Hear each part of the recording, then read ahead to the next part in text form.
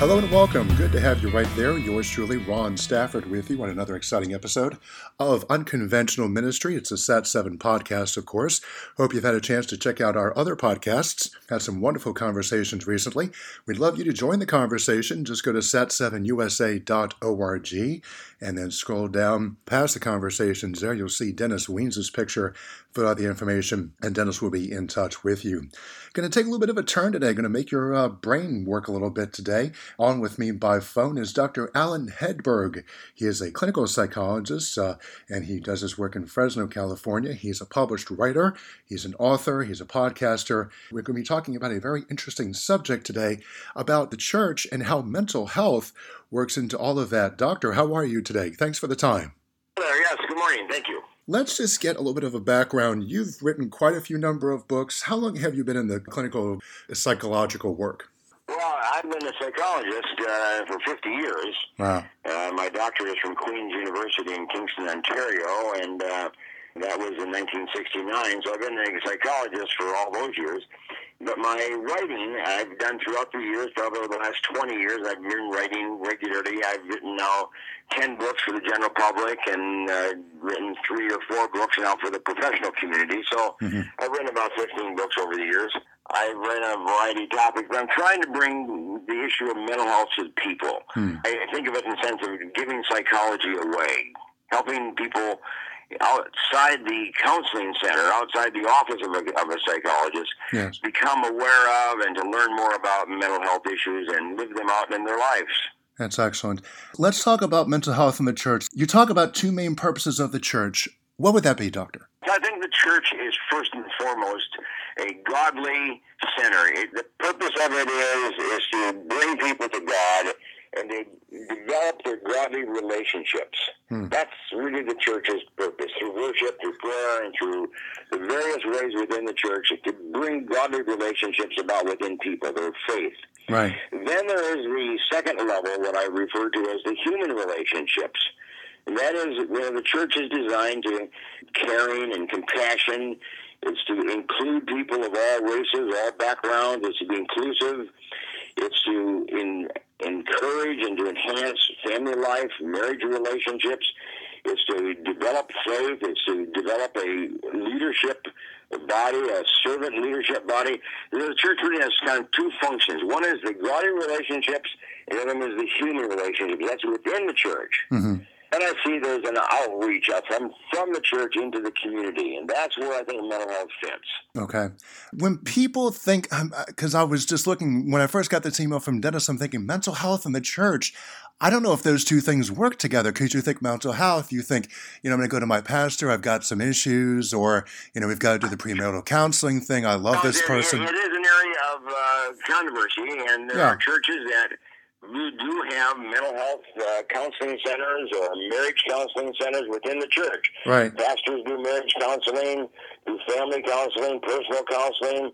Sometimes they have a counselor on their staff, and they try to build it within the church. And I think that's a conflict. I think that's not the place for it. I think that churches should not bring counseling within the church. That's something that the Christian community of the church brings to the community and sets up within the community. And the church can establish a mental health counseling center in the community in the same way that churches and the church people, the Christian population, set up schools, they set up hospitals, they set up retirement homes, they set up children's homes, they set up rescue missions, they set up mission programs such as Sat7. So the Christian community, once they have become godly and once they become supported within the church, they have a faith development within the church, right. They move out into the community and set up these kinds of services and these kind of centers and these kind of institutions and operations so that the general community can be influenced by the church through these various entities and means. Understood. Have you seen it where the opposite was true, where it was a railroad accident? I mean, I can just imagine some pastors thinking, I don't want to get involved in this. I've got, so many people. I can just imagine if people say, no, this is the role of the pastor. I'm ministering. I'm doing this. What you're saying is exactly correct. I think pastors are in a unique role. Okay. They are teachers. They're pastors of the Word. They are to bring doctrine and understanding of the Word of God. Right. They're in a teaching position. And And they can teach the concepts, they can teach the principles, they can teach the systems of how to relate to each other, how to build relationships, how to build a strong marriage, how to build a good family life, how to build relationships at your work, in your work environment, in your community, in your neighborhood. Right. Teachers are in a strong role of being a teacher, and they need to be very strong in that area. They need to be as strong as a teacher as they are as a preacher. Billy Graham said it very well. I always appreciate how Billy Graham puts it into perspective. He said this: every day I read a psalm because the psalm teaches me how to relate to God. And then every day I read a Proverbs because the book of Proverbs teaches me how to relate to people. And I think that's the concept that really pastors and churches need to get a hold of. There's that movement of how to relate to God, and that's within the church itself, right, and how to develop the relationships within the church. And then how to relate to people is how do you form relationships within the church, but outside the church? How do you relate to people outside the church and have an influence? And then you can do that through setting up services, or setting up programs, or setting up institutions or clinics. You know, we do it through schooling. We set up schools. Churches set up schools, and then they're operated for the community. We set up hospitals, and I think you can set up mental health centers the same way. You set up a center in a community, and then people can get their mental health services as they need them. But the church has an influence by creating these kind of services for the community through the Christian people of the church. Gotcha. It's well said. Thank you for that. Talk about how you first came to know about SAT7 and Dennis Wiens, and just talk about your association with our organization. Well, we came upon the information of SAT7 probably about 10 years ago, and Dennis Wiens was very important to my understanding of SAT7, and we went to some of the sessions of SAT7, some of their conferences, so that we could get better understanding of really what is going on through SAT7 in the Middle East.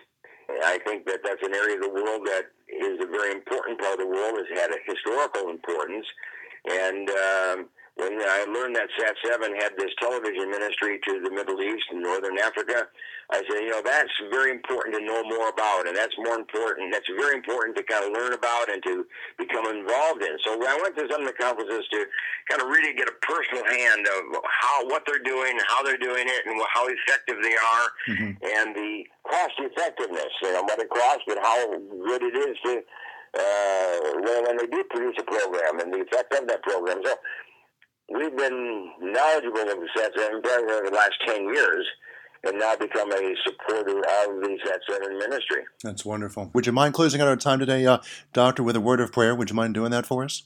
Sure, I can do that, sure. Lord, we do commit our day to you, and we know we want our day to be fruitful, want our day to be beneficial, but honoring to you.